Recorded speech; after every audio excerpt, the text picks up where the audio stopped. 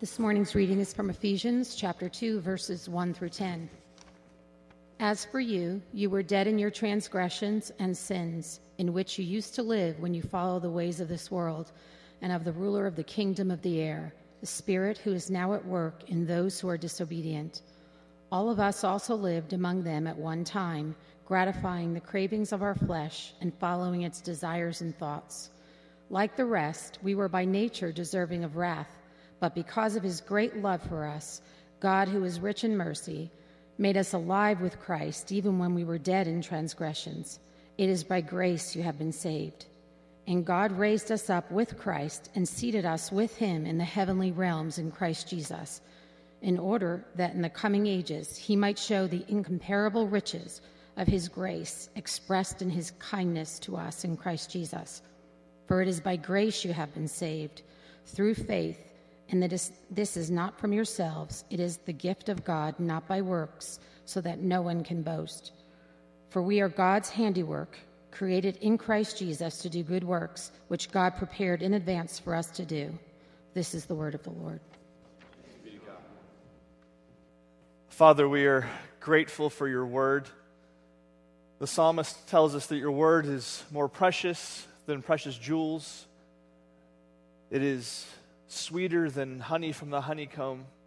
Father, as we pray and open your word, we pray that your Spirit would show us that to be true this morning, that it would be sweet to us, that it would be life-changing to us, that we would taste and see not only that your word is good, but the God who stands behind these words is good and true and loving. Thank you in Jesus' precious name. Amen. So when we were discussing this series initially, be completely honest, I was really hoping and praying that I didn't draw the short stick and get patience, because that is something I have very little of.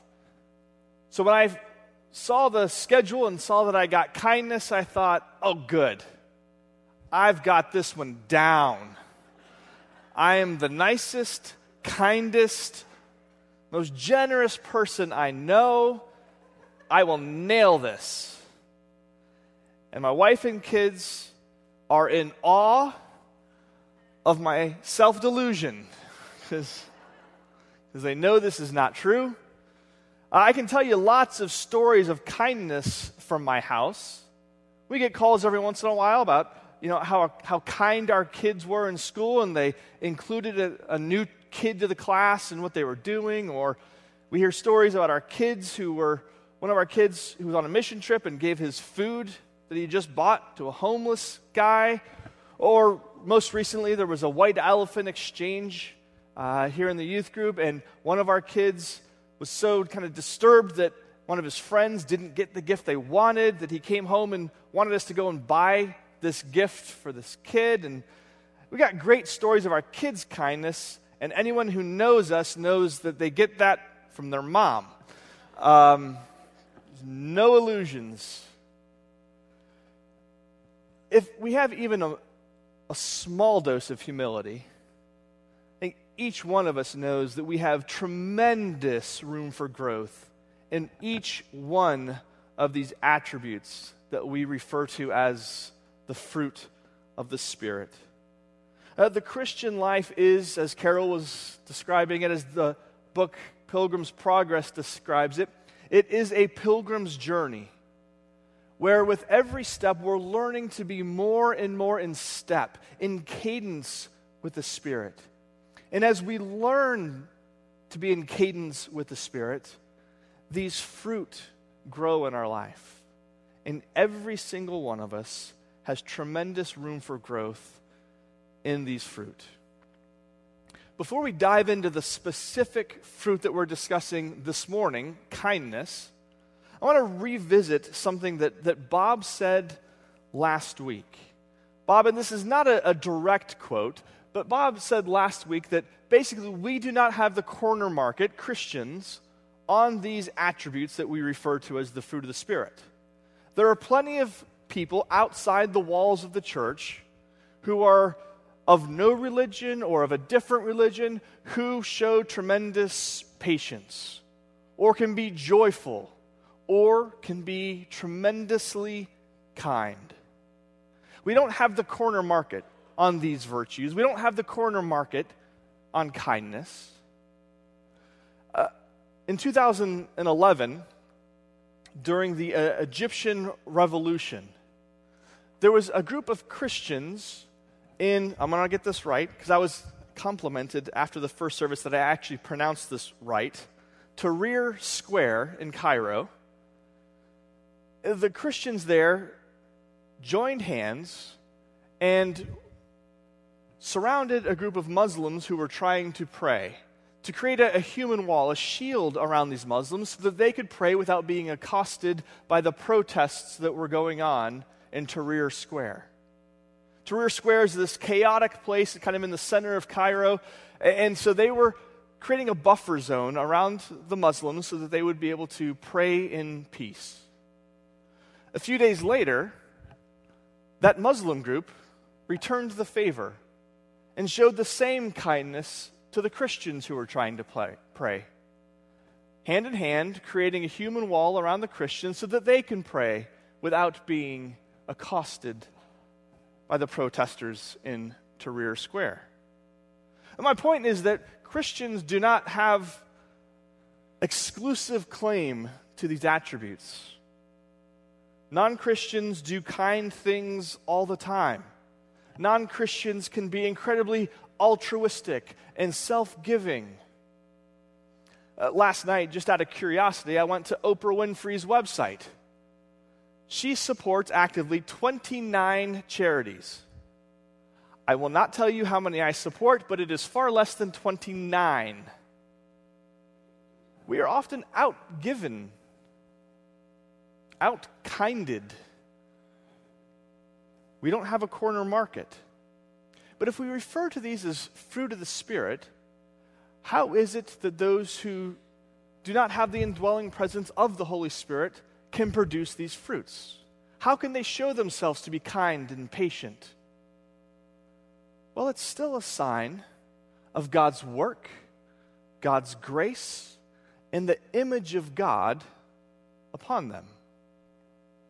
We often make a distinction between God's saving grace and common grace. God's saving grace is what leads us to repentance, regenerates us, causes us to be born again, brings us through the process of being sanctified and more holy and justified and eventually glorified. But even those who aren't in the process of that saving grace experience God's grace day in and day out. Scripture says that God makes the sun to shine on the righteous and the wicked alike. God makes the rain to fall on the crops and water the crops of the righteous and the wicked. It's an expression of His common grace. Another way that God's common grace shows up in the believer and in the non-believer is the Spirit restrains our proclivities, our inclinations towards sin and wickedness. We're not as bad as we could be, right? I could get worse. I'm not as bad as I could be. I believe in the doctrine of total depravity, that every part, the totality of our being is impacted by sin. My emotions, my intellect, my spiritual life, even my physical life is touched by sin. But total depravity doesn't mean I'm as bad as I could be, or that society is as bad as it could be. Because the Holy Spirit restrains wickedness. And when He restrains wickedness, traces, vestiges of the image of God can shine through. God created every person in His image. And so every person bears the indelible mark of their Creator, a likeness to their Creator, who is loving and kind and generous and patient, and yes, even joyful. And so as the Holy Spirit restrains wickedness and evil in our hearts and in our world, those things can shine through. We don't have the corner market on any of these attributes. They're not dependent upon a right belief in God, but they are dependent on God. Kindness or patience or joy, they can exist apart from a right belief in God, but they cannot exist apart from God. He is the fount of every blessing, the fount of all that is good and true and pure and noble. And so all of these things that we see in our world, and believer or unbeliever alike, are traced back to God. We don't have the corner market on any of these attributes, but we are called as Christians to be intentional about showing kindness and about the kind of kindness we show. Our kindness is supposed to be modeled after God's kindness. Not in a legalistic kind of way, not in a manufactured kind of way, but in an organic way. The Spirit is producing fruit in us. And it has the mark of our Father's DNA. The kindness that we are to display is the kind of kindness that our Father has displayed to us and to the world. So this morning, for the next 14 minutes that I have left, thank you again, Carol, we just want to kind of mine Scripture. What does Scripture say about God's kindness? The text that we already read, Ephesians 2, but other parts of Scripture as well. First, God's kindness, it is an intense kindness. It's an intense kindness. Now, honestly, when I saw that I had kindness, I thought, ugh. Okay, kindness. The first word that comes to mind for me is milquetoast. Bland, boring. That word milquetoast came into fashion in the 1920s after a cartoonist, Casper Milquetoast, who had a comic strip called The Timid Life. So now if you Google the word milquetoast, and that's a safe word to Google, and you come to definitions, well, here's some of them.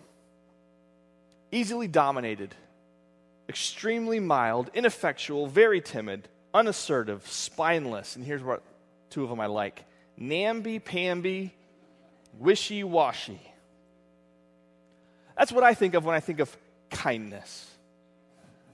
Soft, timid, namby-pamby, wishy-washy. That's not the kind of kindness God emulated for us. Even in the Ephesians 2 passage that we read, did you hear some of those adjectives that were used to describe things like God's grace and His mercy and His love and His kindness? It was great love, vast, deep, powerful love. He's rich in mercy. And there's displaying an incomparable, incomparable riches of His grace. When we use the word rich, I think a lot of us, a lot of times think, well, He's got a lot of it. A lot of grace, a lot of mercy, a lot of love. But we also use the word riches or rich to describe something that's kind of intense, right? Like, wow, that dessert was really rich. God's love is rich. His grace, His mercy, His kindness is rich. He's got a lot of it, but it's deep and profound and it's intense. Listen to what Paul says in Romans 11. He says, "Note then the kindness and the severity of God.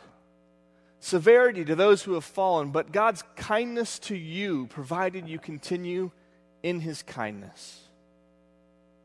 Think of all the biblical passages you can recall to mind about God's severity, his wrath, his anger, the images, the word pictures that are used to describe it. It's fierce, it's intense, it's passionate. Paul here is drawing a contrast. He's making a comparison between God's fierce severity and kindness. For this contrast to work, he can't be balancing on one side something that is intense and fierce and something that is wishy-washy, namby-pamby. Paul is describing two dispositions of God that are equally intense. Yes, he is intense in his severity, but he is just as equally intense in his kindness. God's kindness, his generosity, his goodwill is fierce and intense. And we are called by the Spirit to this kind of fierce friendliness, to a gritty goodwill, to an intense kindness. To be perfectly honest, I have a tough time comprehending those kind of things together, right? Fierce friendliness, intense kindness. I was struggling to figure out, how do you illustrate that? What does that look like? And last night I said, okay, well, I'll figure it out in the morning.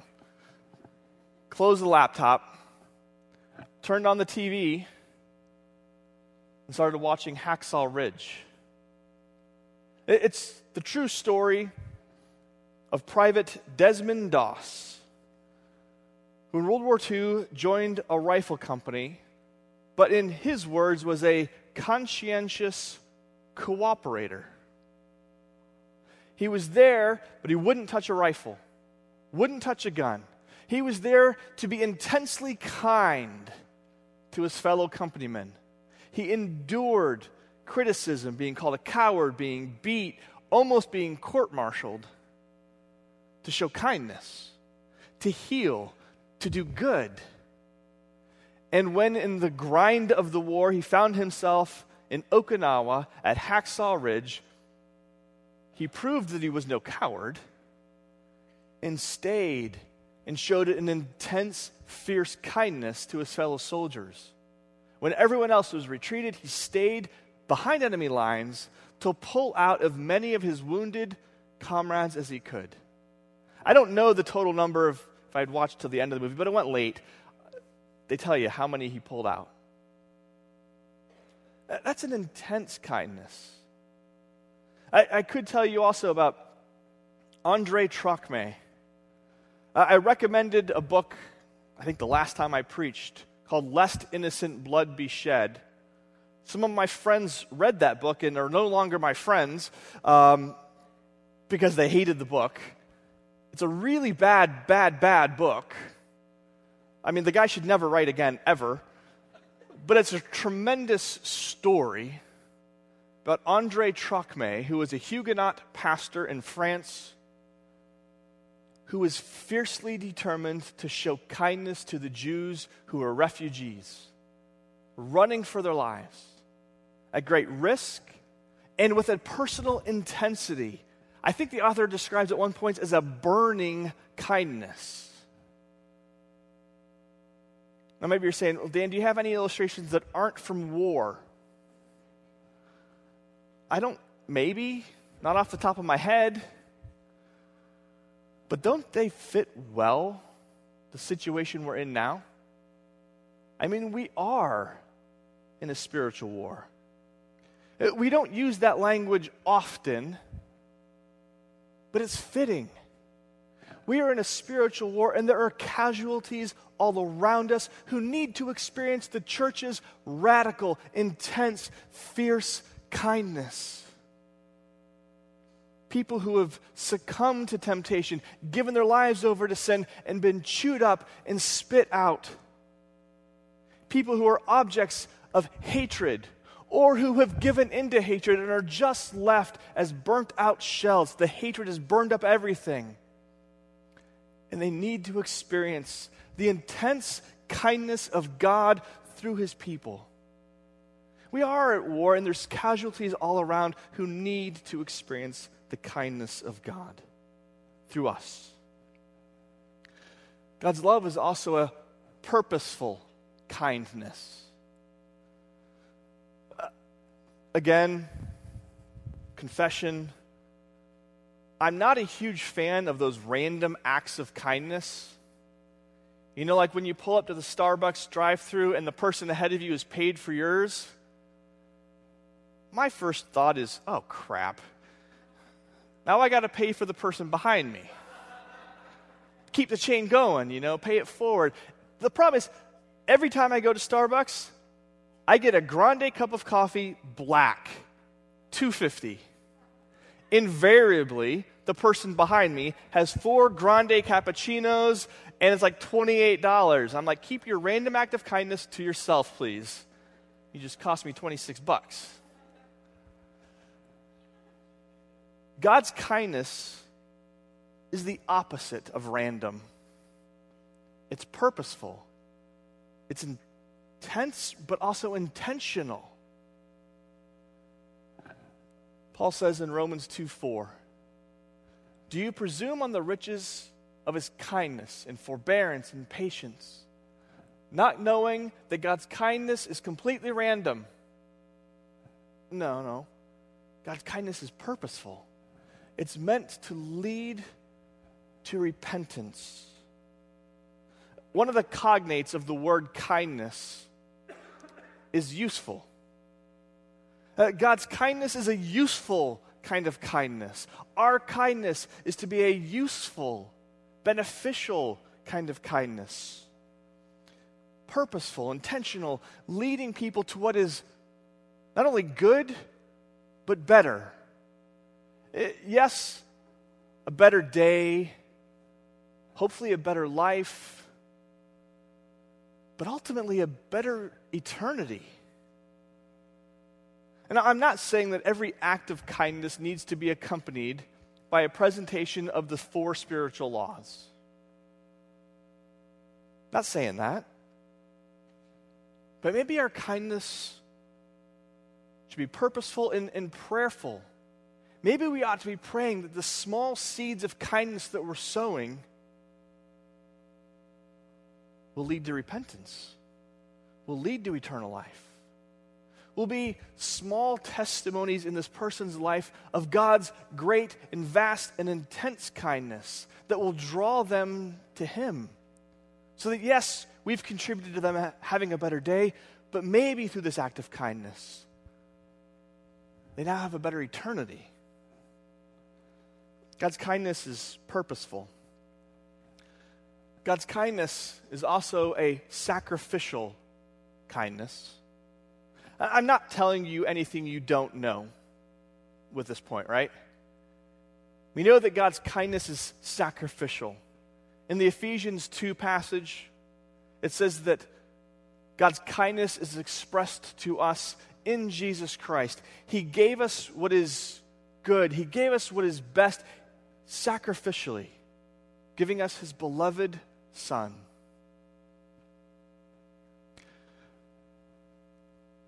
In Titus 3:4, Paul says it this way: but when the goodness and loving kindness of God, our Savior, appeared, he saved us. I love that. God's kindness appeared in the person of Jesus Christ, our Savior. And of course we know Christ's kindness towards us was a sacrificial kindness. They're modeling for us. They're doing more than just modeling for us, but they are modeling for us the kind of kindness that we are to emulate.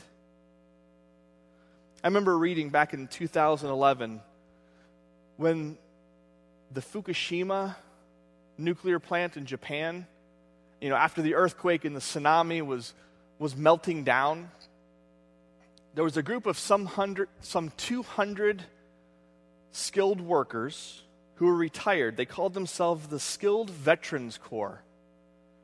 The Skilled Veterans Corps included people who were over 60, retired, pensioned, engineers, construction workers, scientists, musicians, and artists and entertainers too. But you said, we volunteer to go in and be a part of the cleanup crew at Fukushima. The reasoning was the radiation leaking from this nuclear plant will probably cause cancer, but it will probably take 20 to 30 years to manifest itself. We're already in our 60s and our 70s. Much better for us to sacrifice in this way than people who were in their 30s and their 40s. Now, to the best of my knowledge, the Japanese government never took them up on this offer, but it's an incredible illustration of the kind of sacrificial kindness that we're called to. God's kindness is a sacrificial kindness. And again, nothing new, but God's kindness is an undeserved kindness. It's easy for us to be kind to people who will be kind back. It's easy for us to be kind to the people who we feel deserve it. But in the Ephesians 2 passage that we read, God's kindness was expressed to us, even though by nature we deserved wrath. Or in Jesus' words, love your enemies, do good to them, then your reward will be great, and you will be children of the Most High, because He is kind to the ungrateful and to the wicked. We're called not just to be kind to those who are like us, share our stances on issues, look like us, but also to those who are ungrateful, who are so immersed in sin, all we see is the sin. Kind even to the undeserving, just as God was kind to us, the undeserving. Having experienced this undeserved, fierce, purposeful, sacrificial kindness, we're now called to go out and be conduits through which this kindness flows into the world with the help of the Spirit. With the help of the Spirit. This is God's kindness growing and blooming in us. So we need the help of the Spirit to model this kind of intentional kindness. So we're going to pray together, as we have been praying each week during this series, that God, through His Spirit, would make this a reality in our lives. So I'll ask you to pray this daily prayer with me.